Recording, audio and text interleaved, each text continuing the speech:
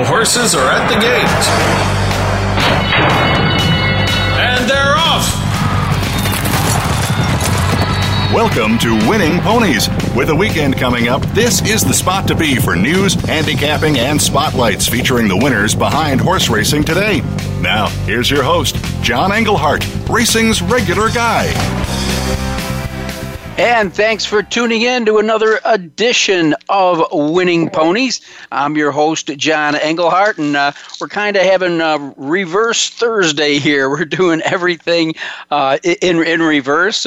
So we're going to start out with our handicapper, who is Marcus Hersh from the Daily Racing Form. I know Marcus takes this time of the year to cover Indiana Grand, and they have their grand weekend of racing up there with a slew of stakes headed up by the Grade 3 Indiana Oaks and $500,000 Grade 3 Indiana Derby. Let me check with my producer now and see if we're able to grab Marcus. Josh, how are we looking? I'm right Marcus. Here, John. All right, we managed to get you. All right. Well, no problem. We're just going to do everything in reverse. So I want to welcome everybody to the show and tell them that our first guest is Marcus Hersh. He's a columnist for the Daily Racing Form. Usually goes between the fairgrounds and Chicago, and he's going a little bit of south to Indiana this week. He's worked for the Racing Form for over a decade. And last time we had him on, he was also sharing his duties with us as the co-international correspondent for the Daily Racing Form. Marcus, how did everything go over in Dubai? Welcome to the show. Oh, thanks for having me. Gosh, that seems like a long time ago. I barely remember what happened. Yeah, I wear a lot of hats. I had Arlington Million preview day last Saturday that I covered, and then a lot of stakes Friday and Thursday, the 2 days before that at Prairie Meadows, and a bunch of stuff going on at Canterbury too. So it's a busy time of year for sure. But the focus definitely this weekend is at Indiana Grand in beautiful Shelbyville, Indiana, where they've got a 6 stakes card starting at 5:30 Eastern on Saturday. Yeah, I met you there in person for the first time. We've talked other times on the phone. I was pretty impressed with the facility. What did you think of it? Oh yeah, it's a nice little track. I mean, it's a pretty tiny grandstand. There's not a huge amount of space, but then they don't get crowds most of the time. The Indiana Derby is one of the exceptions. I mean, there's a huge casino right behind there that obviously fuels the entire operation. It's I don't know the exact dimensions, but both the turf and the dirt oval are fairly small. You know, the quarter pole on dirt is considerably before the home stretch. It's like almost bull ringy in the sense that once they hit the top of the stretch, there's not a lot of time to the finish wire. And on turf, you've got to have a horse that can handle a pretty tight course too. Well, what I liked about it is I've been to several of the venues that have the casino and the racing, sometimes as an afterthought. I thought the people at Indiana Grand did a really good job of showcasing the racing, and they put on a great show that night considering the number of stakes they had, and they ended up with a very large crowd. It was very festive. They had things to do. That's what kind of impressed me. I know, pretty sure you were up in the press box most of the time. I was down in the winner's circle working with Jenny Reese at the time, and got to see a lot of the action and see how the people were enjoying themselves, and they were having a grand old time, and looks like it won't be raining on us, but we might still get wet from perspiration. Oh yeah, it's going to be really hot. I saw the high temperature the last I looked was supposed to be like 95 or something, and then the sun doesn't go down until 9:10. So the early races for sure it's going to be sweltering out there. Well, you mentioned the turf course, and we're pretty much going to split the card going back and forth. A lot of grass racing. Let me reflect on some of your columns from this week, though as busy as you've been, you had to cram them in towards the end. And that is Seeking the Soul, returning in the Michael G. Schaefer. Not every day you see a morning line of 3 to 5, but this horse has a lot of class. Well, yeah, he really kind of... he'd hinted at some high-level ability at times, but he really put it together last fall, and obviously his big win came in the Grade 1 Clark, which wasn't, probably the strongest Grade 1 ever. 103 Beyer, if you follow the Beyer figures, it's not high by Grade 1 standards. And then Good Samaritan, who was second. You know, he won the New Orleans handicap, which ended up being probably not that great a race. The player unfortunately broke down in the running. And Good Samaritan is disappointed in his last couple on dirt. Opportunity was third in the clock. He didn't show much last weekend in the Suburban. He probably needs a mile and a half, which he got winning the Brooklyn, I guess, on the Belmont card. But so, you know, I don't know that Seeking the Soul is going to threaten anyone for Horse of the Year. He is still possibly progressive as a 5-year-old because he didn't come around until so late. But as anyone can see who looks at the PPs, he hasn't run since the Pegasus on January 27th. That's, you know, the trainer Dallas Stewart said today that, you know, they rested him to point for the second half of the year, which is, I guess, understandable the way he came around late last year. But, you know, to me, he's a horse that I got to try to beat at odds on. I mean, I'm not saying that I dislike him particularly. Obviously, he's good enough to win, but with, you know, they have their eye on the Woodward and, you know, things later in the year. At a mile 70, the race is maybe a touch on the short side, and I remember vividly when he ran at Indiana Grand 2 years ago, he was 1-2 in a first level allowance race. He was coming out of the Belmont Stakes, and he finished second. And I could see a similar scenario Saturday where this horse gets beat at a short price. Yeah, you pointed that out very much at the top of your story. Another kind of nice story that you penned about a guy who's kind of catching the world by storm is Rudolph Brissett, if I'm saying that correctly. I know I watched him years ago at I watched him years ago at Keeneland with Frenchie, and you know, because he was, what most people don't know because of the size of him is that he actually was a rider in France. Then you know, it's great that they kind of scooped him up. B&Cone brought him over, and then I'm around the Mott Barn quite a bit. A good friend of mine works for Billy, and you know, I saw him kind of really growing into his own, and of course Bill letting him do that. It was a very nice story you wrote. Just kind of give us a thumbnail sketch of this guy that's going to send Talk View to me in the Oaks. Well, I think you hit the high points. I met him at Fairgrounds when he was there with Mott Had a String a couple times. I think that's right. Boy, so many years gone past. I want to say that he'd had a string there a couple times. I know I met Rudolph, or Rudy, as it goes by, you know, basically at Fairgrounds. But I know, and Mott spoke very highly of his horsemanship all along. I mean, I guess the guy, I mean, he's been a lifelong rider. Even before he was a jockey, he did other types of riding. He said he wasn't an especially good jockey. I suspect he's fairly modest. I think he stopped doing it because he got too big. As you see, you know, he's still an exercise rider and quite a good one from all that I know about it. And I think I did not know before speaking to him the other day that he was the regular rider for a horse that won the Prix de l'Arc de Triomphe, a horse named Dalakani, which is, you know, you don't meet that many people who ride Arc winners every day. And, right. The guy that trained that horse, Alain de Roy Dupré, is one of the top trainers in France, and you know, Rudy worked for him for some years, and then when he got stuck, I think in 2009, stuck in France, waiting to get his visa renewed, he went back and worked for him again. He said that gentleman taught him a lot. I mean, he has a great pedigree.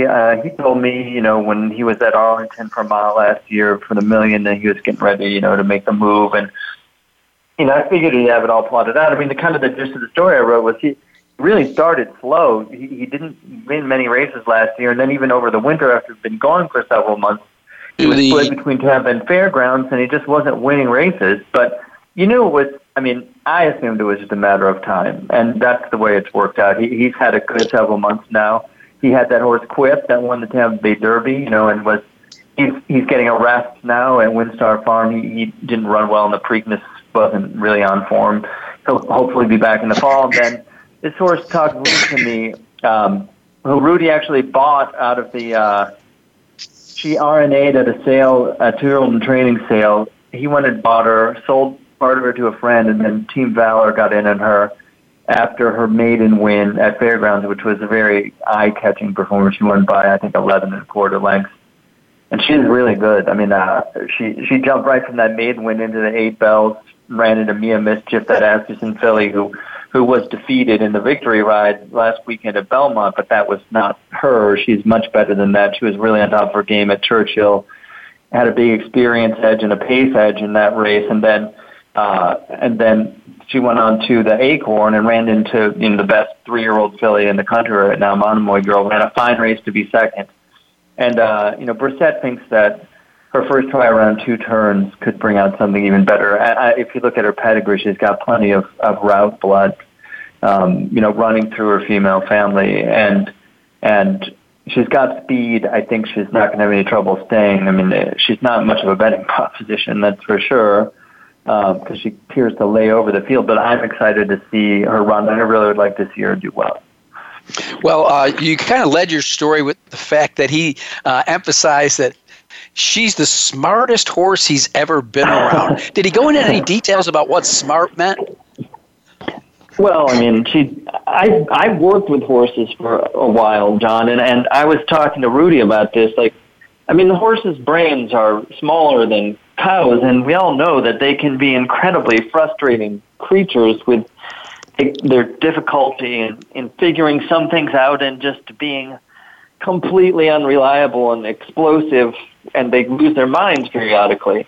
But then the really smart ones, I noticed this, they're just like, they're so much smarter. They seem to like get everything way beyond like what the upper register of the possibility would even be.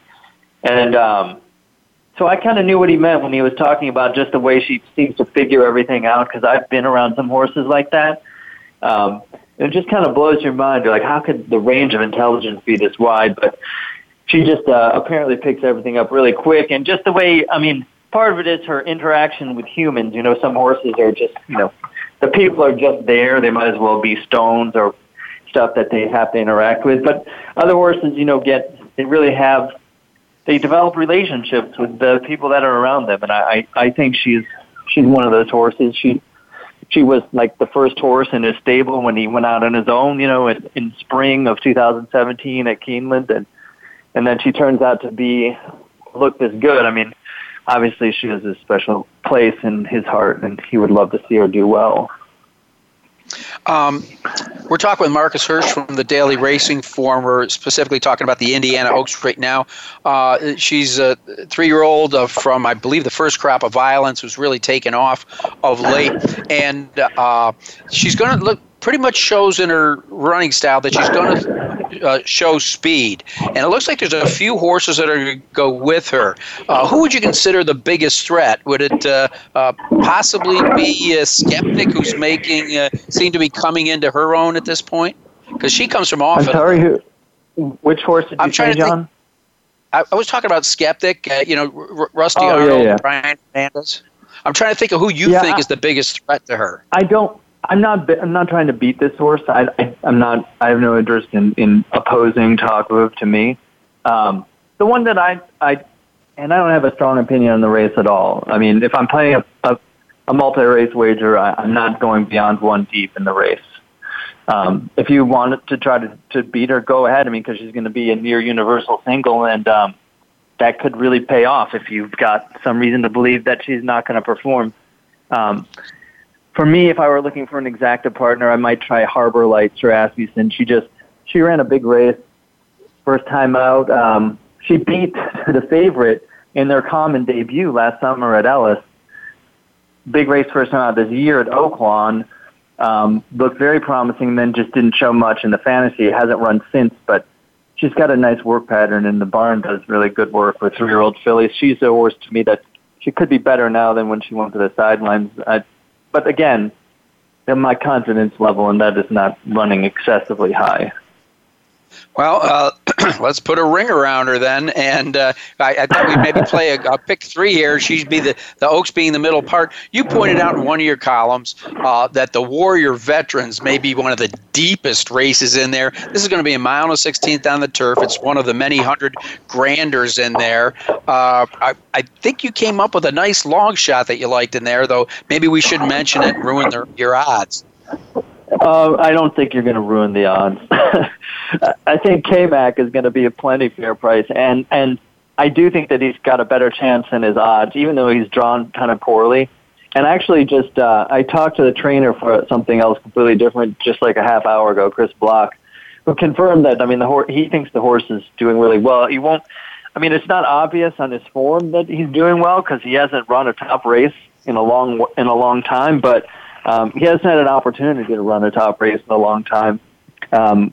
Under the right circumstances last year, he ran plenty well enough to be competitive if he can work out a trip under Julien Leparoux from that outside draw, which I think is plausible. There's maybe enough pace in the race to spread things out into the first turn, which could allow him to drop in and find some kind of position. But, yeah, that's a horse that I would fool around with to win, and in, like exactas and trifectas, but, it's a wide open race, and I think that if you're playing multis, you've got to try to construct some A's, B's, and C's there to get some coverage.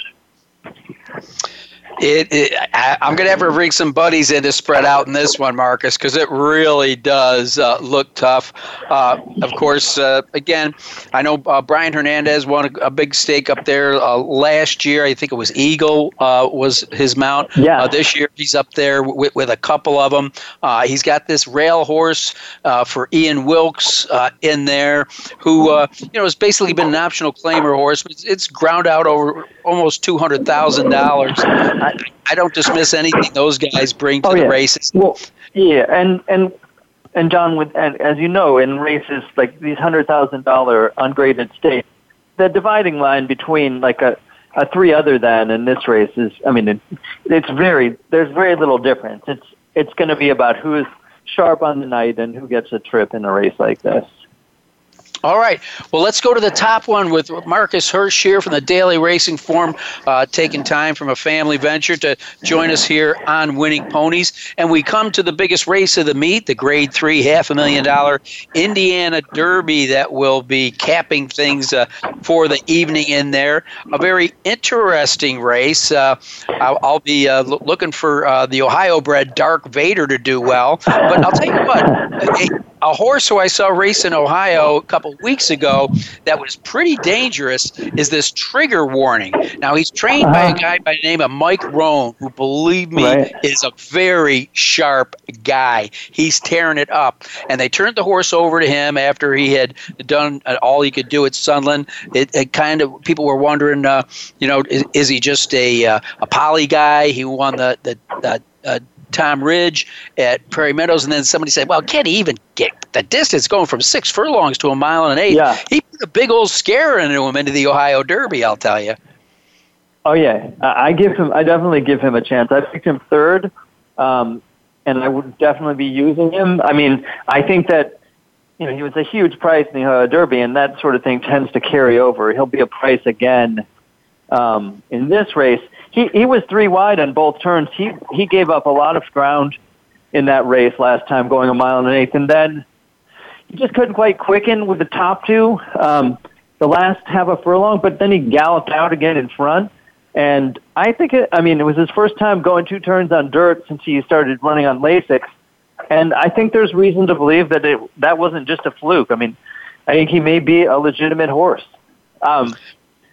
Just to stay with the Ohio Derby theme, I ended up taking the horse who was 4th in that race. I picked him to win Title Ready for Asmussen. He was in traffic, and then he had to be steadied at about the 8th pole, which really happened at a key moment. It cost him any chance he might have had to win the race. But he was right behind the top 3 there, and it just looks like he's going back the right way again now. He looked very promising early in the year. Then ran kind of a dud in the Northern Spur, I felt like he was getting back, going the right direction again last time, and because of what he showed earlier, he might actually have a little more room to come forward in this race. I think the 1/16 is going to suit him, and I think he's going to be a fair price. And one more horse I want to touch on before Marcus Hersh, we let you go for the evening. King Zachary, lightly raced, but a whole lot of promise there. A well-bred son of Curlin, Robbie Alvarado coming in to ride, trained by Dale Romans. Oh, yeah. He's a horse I think you have to account for. You'd probably agree with that.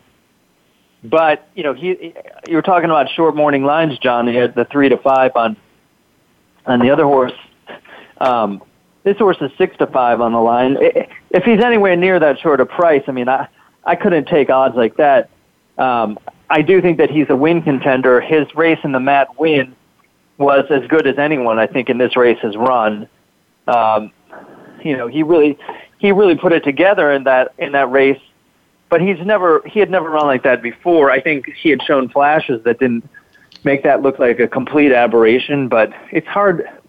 I mean, for me, it's hard to take a price that short on a horse who's only done it once out of whatever it is, 6 or 7 starts. You know, you're just taking the worst of things on the value end there, even if you feel like he's a legitimate contender, which I kind of do, and he's a horse I would use. But I would not bet him as a straight proposition at anything close to that price. Nor would I be surprised if he runs back to that race and wins. All right. Well, we've been talking with Marcus Hersh from the Daily Racing Form. Marcus, go enjoy some time with your family, and I'll see you in the press box on Saturday. Yes, you will, and thank you for being so accommodating. Always a pleasure, John. I'm like a circus guy. I just keep juggling the balls, and somehow they land in my hand. All right, then. Okay, take care. All right, take care. That was Marcus Hersh. Going to take a break, and we come back. A guy I've known since his old days at River Downs and Thistledown, Tom Hamm. He's in the bigs now at Three Chimneys Farm. I'm John Englehart. You're listening to Winning Ponies.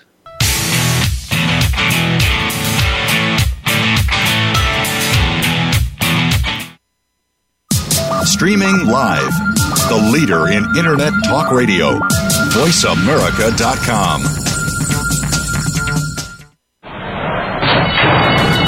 And they're off! What? Can't make it to the track?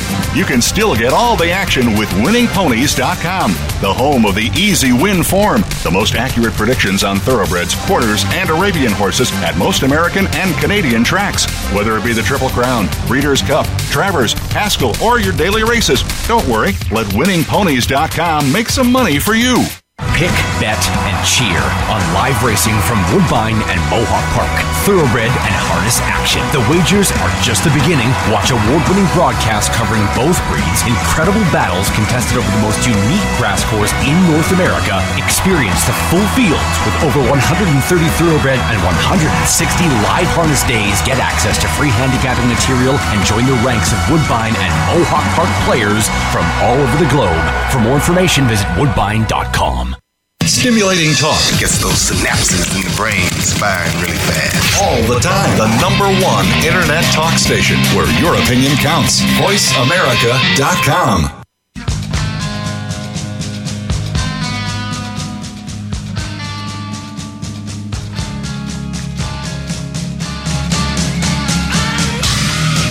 You're tuned in to Winning Ponies with your host, John Englehart. Got a tip for us? Need a tip from us? If you want to talk with John or his guests, the phone lines are now open toll-free at 1-888-346-9144. That's 1-888-346-9144. Or you can send an email to show@winningponies.com. Now, back to Winning Ponies with John Englehart. All right, and with me, as I teased you there a little bit, is going to be Tom Hamm. But some people say some people are lucky. Well, there's also people where hard work and opportunity meet, and that is what made their luck. Tom Hamm did not luck in any job. He worked from the bottom up. Of course, he came from a horse family. His dad introduced him to racing. He worked in partnership with his brother Tim, who's one of the leading all-time trainers in the state of Ohio.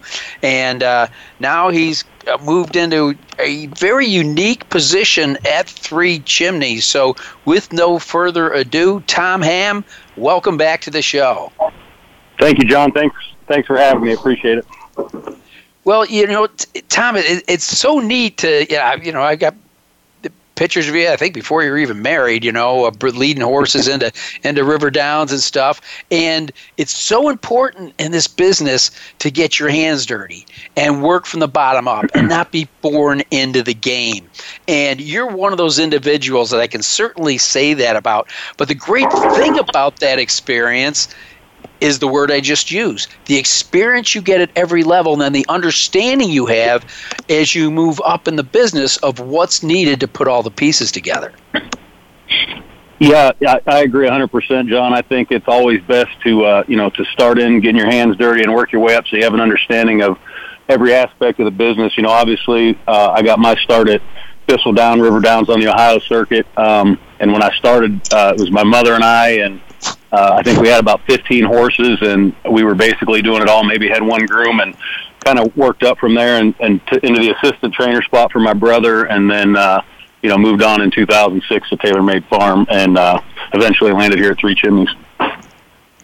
Well, all of that, particularly when you left the Buckeye State and moved into Kentucky, Tom, had to give you great connection with very key people in the business, both in sales, in breeding, in farm management, and all of that gave you this resume that I think is just going to make you the perfect person in the role of Director of Stallion Nominations at Three Chimneys, because that role itself has kind of expanded since you took over, I think, because of all the talent you bring to the table. Yeah, exactly. When I got here in 2006, I took a yearling manager job, but I did it with TaylorMade. They're one of the leaders in the thoroughbred industry, and Frank Taylor and Duncan Taylor and Mark Taylor. I did a lot of listening and learning when I got there, and they're great horsemen and great people and great teachers, and I was fortunate enough to be around those people, and obviously, like you said, made several connections along the way while I was managing the public sales for them, and even there at the farm with the clients we dealt with. And even now for the people I work for now at Three Chimneys, Doug Koff and Chris Baker, just a great group of guys, and made the connection with them during my time at TaylorMade as well. Had there been any talks going on, or what was it like when your phone rang one day and it was the gentleman you just mentioned that said, "Hey, Tom, let's take you out to lunch or dinner. We'd like to talk to you about coming to Three Chimneys"? Well, John, when I left TaylorMade in the summer of 2017, I went and worked at Whisper Hill Farm for Mandy Pope, and I was down there a short period of time, and it just wasn't the right fit for my wife and I. A long way from home, from our daughters here in Lexington, and where we now have come to call home. So I came back to Lexington and took a job here at Woodford Thoroughbreds, managing their farm. I just kind of had my ear to the ground and was kind of looking to kind of advance out of the farm management role into the other aspects of the business where I could grow more professionally and do some different things in the business. And I heard about the position at Three Chimneys, and I actually contacted Chris Baker and mentioned that I would be interested. And it kind of went from there, and we did have some lunch meetings, and it kind of evolved from that. Well, that's great. Now, the title, Director of Stallion Nominations, I guess a lot of people scratch their horse and say, so does this guy just fill out paperwork of people that want to come breed to the great stallions at Three Chimneys? But that job in itself is extremely important and has many levels. But since then, you've kind of branched out a little bit because of your horsemanship as far as looking at actually active horses at the races, potential broodmare prospects, potential race horses for Three Chimneys, if I'm correct. Yeah, that's correct. My title was Director of Stallion Nominations. And I'm going to do some bloodstock work as well, recruiting mares, good mares to our stallions, watching and pay attention to what's going on at the races, looking for mares that we could possibly purchase or invest in, either to breed to our stallions or put into our broodmare band. So, it's kind of all encompassed in that job. And when I talked to Doug and Chris, we talked about that. And, obviously I have several years of experience with the public sales and looking at young horses, mares, and athletes to buy. So I think it kind of fit into what they were looking for. And as I mentioned, Mr. Torrealba, the owner of Three Chimneys, and Doug and Chris are great guys, and I'm just fortunate to be in the spot I'm in. Well, I think you're pretty fortunate. As I recall, they've got some pretty nice stallions standing there, and I've got to go. I want to get through a lot of them. I want to get the Kayla's Posse, Fast Anna, Palace Malice, Sky Mesa, Strong Mandate, and of course, Will Take Charge is one of my favorites. But let's start with Gun Runner. I mean, are you in the process of like chasing mares away that want to go to them? I mean. What's the status at this point? Gun Runner's obviously a popular stallion, and it's not one that's going to take a lot of hard work to get his book full, but obviously we're not only looking to fill his book, but to get quality mares to him, to give him every opportunity to succeed.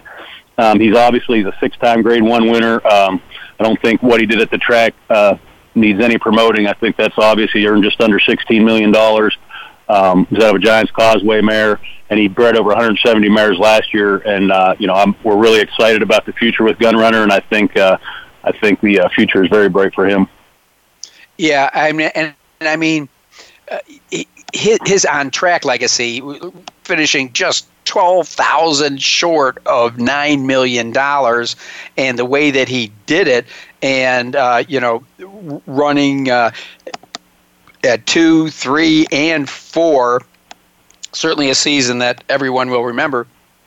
But in addition to his on track, when that whole Candy Ride sire line is really taking off. I mean, he has become a sire of sires, and I'm sure that helps. And I would say at $70,000 in this day and age, if that's still his price. That's got to be very attractive to some of the top breeders in the world. Yeah, I think it was a good price point, and I think obviously a lot of people are excited about him. There's a buzz about him just about everywhere you go, and I think once he's proven, obviously, that'll probably change. But right now, I think it's probably one of the best values in the business as far as good sires to breed to. So we're very excited about him. I know. I mean, when you see, Candy Ride on the top, Storm Cat on the bottom, and the other names that pop out in his pedigree, it's just going to be, it's got to be pretty exciting. And you say 170 mares. Now, help my audience understand how you manage that.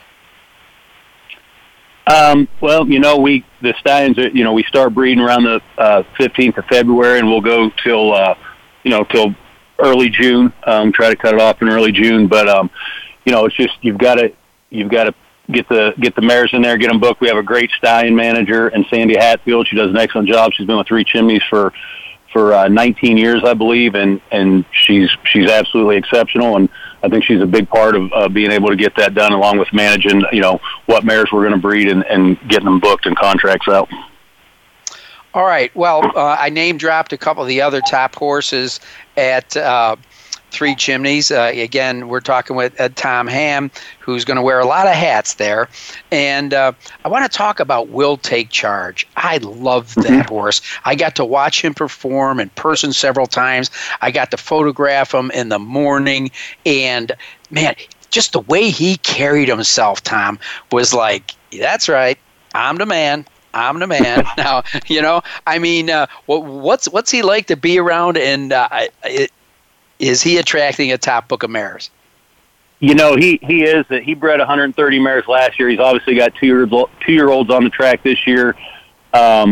He had his first 2 winners already. So this year, he's a great horse to be around. Matter of fact, the first time I had him pull him out for me to look at, it was just, I was almost in awe of just how good looking of a horse he is. He's not your typical unbridled song, although he was a great horse, but, he's a little more imposing. He's just got a presence about him, and he's absolutely gorgeous stallion. I don't know that you could find a better looking stallion.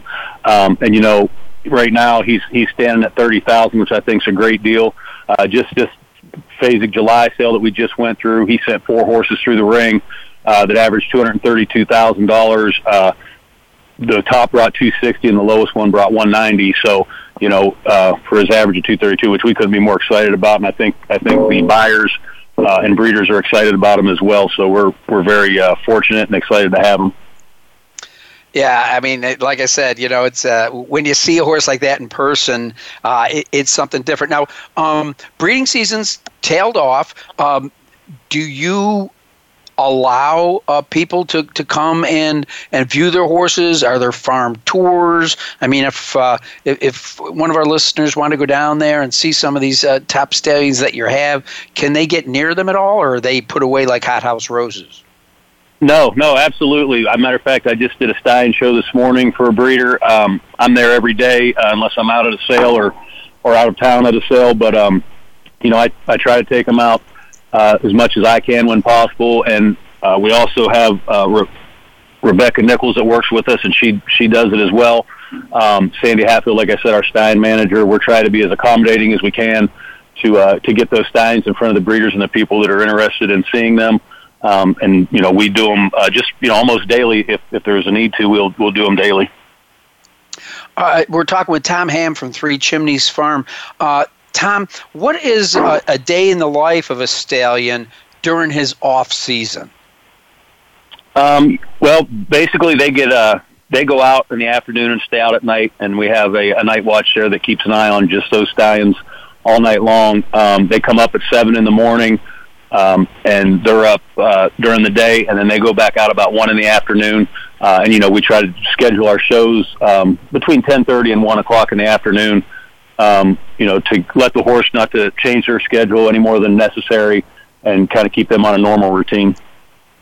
Now, with the recent heat wave that we had, is there any change in their schedule, or are there certain things that Three Chimneys does to make sure that they're cool, calm, and collected, shall I say? Yeah, we take precautions, and we have in the wintertime and during severe weather, we have different blankets for different temperatures. A little lighter blanket if it's going to be in the 40s, rather than if it was down in the teens. We have different blankets in the summertime.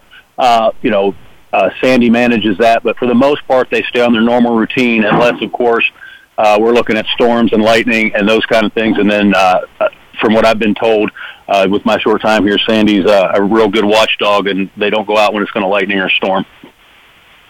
Well, Tom, we got a couple of minutes left. Why don't you reflect on some of the stallions I haven't brought up, like Caleb's Posse, Fast Anna, Palace Malice, Sky Mesa, or Strong Mandate? Okay. Yeah, I'd like to talk a little bit about Strong Mandate and Palace Malice. They had very strong sales. Strong Mandate stands for 10,000. He bred 108 mares last year. The Phasig July sale, he had the top sell in Philly that sold for 435,000. He averaged 220,000. Him and Will Take Charge are 1 and 2 respectively. Will Take Charge and he, I should say, are 1 and 2 respectively among second crop sires of yearlings in 2018. So we're obviously very pleased with him. He had his first winner in Will Strong recently. So we're excited about him.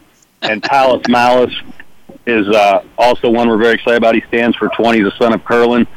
He had a huge sale in July as well. He averaged 187,500 for his yearlings. Just very excited about him. He covered 275 mares in his first 2 books. So those 2 stallions are they got yearlings out, but we're really excited about them, and they're selling well. And I think based on the July sale, I think the buyers are excited about them as well. All right, Tom, this is probably a trick question, but I'm going to ask it anyhow. A horse like Palace Malice, where Todd Pletcher went on record saying that he was the most versatile horse he had ever trained and one of the best. Do you find that there's any trend that people these days, now when we're talking about Three Chimney, we're talking about moving your game up, are looking for speed, stamina, soundness, or pedigree? I think a little bit of all of those, but I think they're looking for a horse that has a good pedigree, that looks like they're going to be sound, and obviously can carry their speed over a distance. I mean, I think that would ideally be what breeders are looking for and what buyers are looking for. And I think Palace Malice and Strong Mandate give you an opportunity for both of those. And Palace Malice, he won the Met Mile and the Belmont Stakes. So, I think he's a great stallion, and again, Strong Mandate as well. I think he's he's got 3 Grade 1 winning dams in his pedigree, and he's a Grade 1 winner. So, very excited about those two.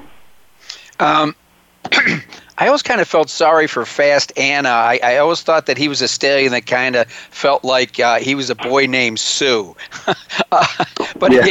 it comes out of his really good mare, Dreaming of Anna. I remember her. Seems like she was racing like yesterday. And, of course, Medaglia d'Oro, I think he's solid at like 350. Or 250,000, and then not budging on that stud fee. And certainly the performance of his horses have proven it. I've got to think that he's probably turning a few heads too. He is. He's got some really nice looking yearlings that I've looked at. Saw a couple of good looking ones today on our farm and some out at the July sale. He's obviously by Medaglia d'Oro, and I believe his fastest son. He was second by a neck in the King's Bishop, and obviously had a shortened racing career. But I think he's a very promising stallion. He's getting good-looking foals, and I think we're expecting big things from him as well. Well, Tom Hamm, it's been great for you to be able to take time out of your schedule. I know it's time to go feed the dog and things like that you have to do on a personal level. But, I really enjoyed, A, talking with you, and I really enjoyed, B, pulling up the press release that announced your new position at Three Chimneys, and you're the right man at a lot of different levels. I respect what you've done throughout your whole career. I hope you find a long home there, and I hope they realize exactly how lucky they are to have you. Well, great. I appreciate it, John. As always, it's great talking to you. It's always good talking to old friends and people who I knew back when I was hot walking. so it's great. I appreciate you having me on there, and I'm excited about the position at Three Chimneys, and I'm looking forward to a long, successful career there. All right. Well, I'm going to be giving you a call, Tom. You know me. I want to come down there with my camera and see some of those stallions you got. But I'm gonna wait till the weather gets a little cooler. It's not breeding season, and you guys aren't too busy. That sounds great. Anytime, just let me know, John.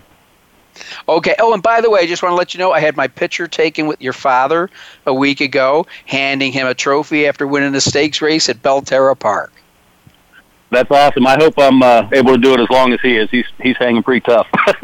I'm telling you what, Tom, Ed, as he's called, he looks younger every year I see him. I think the more work he does, the younger he gets. Yeah, I think as long as he's staying busy, he's happy and he's healthy. Like I said, hopefully I can have the same luck as my career goes on. He's doing great, though. Well, you got good DNA, I can tell you that. We've been talking with Tom Hamm. He's now down at Three Chimneys Farm, working with all the great stallions down there. We're going to take a little bit of a break, and when we come back, we're going to start the show. That's right. We did everything in reverse tonight. We're going to go look at the national news. Right now, we're going to take a little bit of a break. I'm John Englehart. You're listening to Winning Ponies.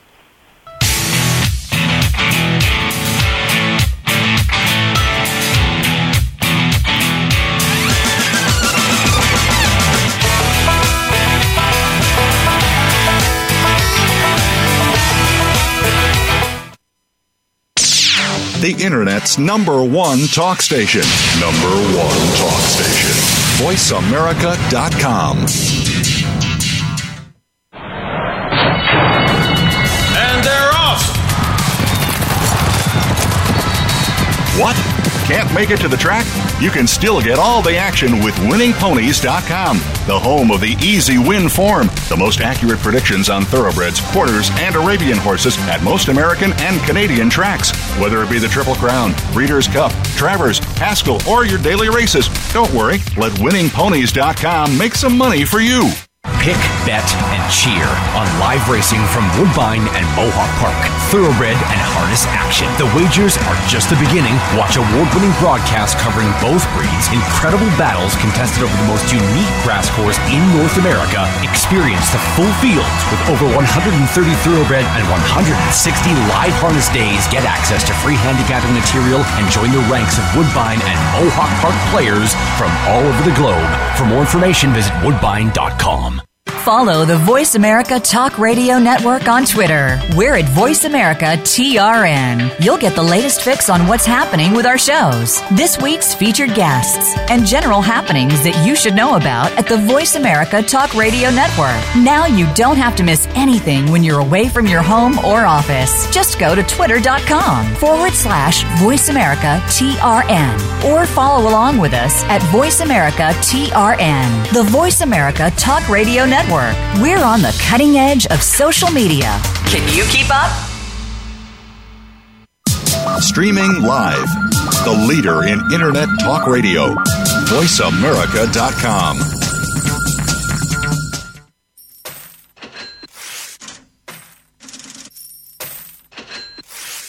You're tuned in to Winning Ponies with your host, John Englehart. Got a tip for us? Need a tip from us? If you want to talk with John or his guests, the phone lines are now open toll-free at 1-888-346-9144. That's 1-888-346-9144. Or you can send an email to show@winningponies.com.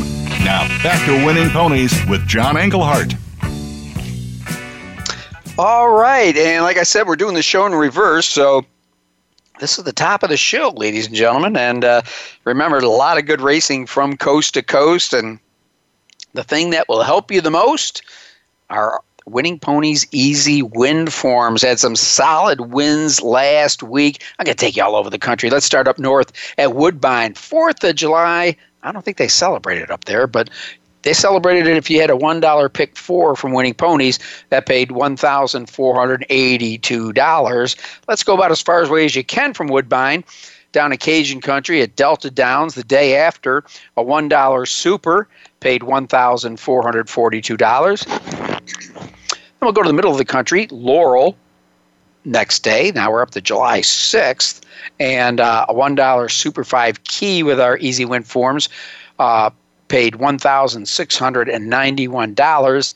And just today at Gulfstream Park, started with the 4th race, a $1 Super 5, paid $2,183. So not only do we give you top handicappers and their selections, but you add the information for the Easy Win Forms, and hopefully you become an easy winner. All right, well, we spent time with our guest. Now it's time to get to national news, and we have not mentioned the name of the 1,200-pound gorilla in the corner, Justify. As we found out this week, after I believe a breeze, that he had filling in his ankle. So he's been inspected, and they did find filling in his ankle. They say, Baffert's saying it comes and it goes, and it comes and it goes, but it's recently developed. And so they checked him out, and it's like, well, this isn't, at this point, career ending, but we've got to evaluate it. So they're going to come back in 2 weeks and look at it again. He's certainly not unsound, but he's never carried any filling before, according to Baffert. And so he's going to go ahead and ship him to Del Mar with the rest of his string and just go on with the schedule. But obviously they put out a press release with WinStar. And here are the words of Elliot Walden, who said, to go from a maiden winner in February to an undefeated Triple Crown winner in June has been an incredible ride. He's too special to the owners, our team, and all the fans that he has around the world not to be 100% healthy. As far as any future plans for him, they will be decided after we get him checked out. He's an amazing horse, and we're blessed by his presence. And we were blessed by his presence, too, all the way through the Triple Crown. And so we'll hope that, A, it's not serious, B, he comes back to racing, and C, if he does have to be retired, he's going to have a great career at stud. Now, Laminitis did claim a a horse that used to hit the headlines, I think it was 12 years ago. Do you remember the Green Monkey? He cost $16 million. It's a world record for a thoroughbred at public auction. He just didn't make it at the races, and he was retired to stud down in Florida. And that was quite the story back in the day. And they were going back and forth and between Coolmore and another entity. I forget at the time exactly who it was. They weren't going to give up. So finally, they went to $16 million. So he did stand stud, but never set the world on fire. He was a son of forestry, and he was buried down in the farm of Hartley D. Rienzo Thoroughbreds in Florida. So the Green Monkey, an interesting story. Okay, Naira, the riders are going to get pay. We talked with Terry Meeks a couple months back about their debate with Naira and the things that were going on there. And it looks like now that the Naira riders are going to get a bit of a push in what they earn for their money. Of course, they're riding at the top level. Jockeys now on horses who finish fourth will receive at least $125, and then purses under $50,000, $175. It's a sliding scale, but it's certainly better than what they were getting. And I'm glad that Naira is working with the Jockeys Guild, and they're also upgrading their increase to their contribution to the Permanently Disabled Jockeys Fund from $17,000 to $20,000 annually. So that's good to know that the jockeys are getting their due. Okay, we had a slew of racing last week. Let's get to it if we can. And we'll start with the races that we handicapped with Eric Wing at Belmont Park. And that all began in the 6th. The Dwyer Stakes went to Ferenz Fire, trained by Jason Service. Was just stalked for half a mile and blew the field away in this 1 mile grade 3 event by 9 lengths. Of course, a lot of interest, and the favorite went to Mendelssohn, the Aidan O'Brien shipper who ran dismal in the Kentucky Derby, came back and ran third, had the lead at the 3/4 pole, but just kind of faded a little bit there. Then on to the next race, the Belmont Sprint, grade 2, 7 furlongs. What a race this was. We said they were going to meet in the middle. Whitmore stretching out just a little bit. Limousine Liberal coming back. And what a race it turned out to be. It was a great finish. And getting the job done, it was Jose Ortiz aboard Limousine Liberal, besting Ricardo Santana, who was on Whitmore. Then in the Belmont Oaks Invitational, hope you had the try. 50 cents will get you $1,224. That's right. Long shots ruled.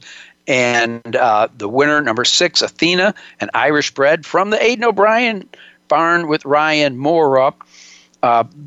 He went off at 10-1.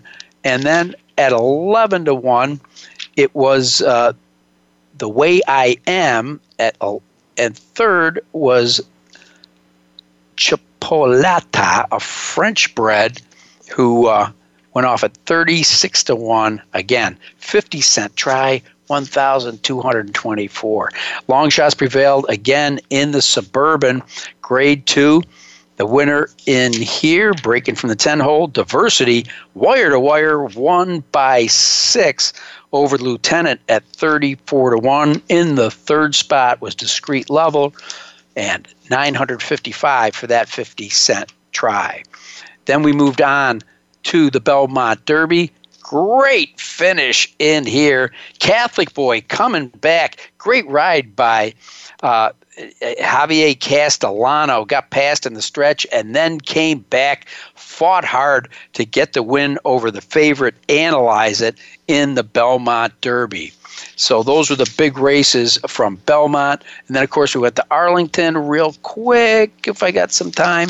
The American Derby, well, American Derby, God bless America, went to Real Story going wire to wire, paying $16.80. The Modesty handicap was Daddy's Little Darling finally won because they found out I didn't bet it.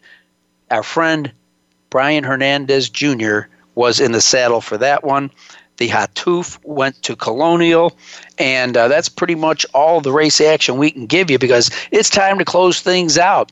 Want to thank Marcus Hersh. Want to thank Tom Hamm.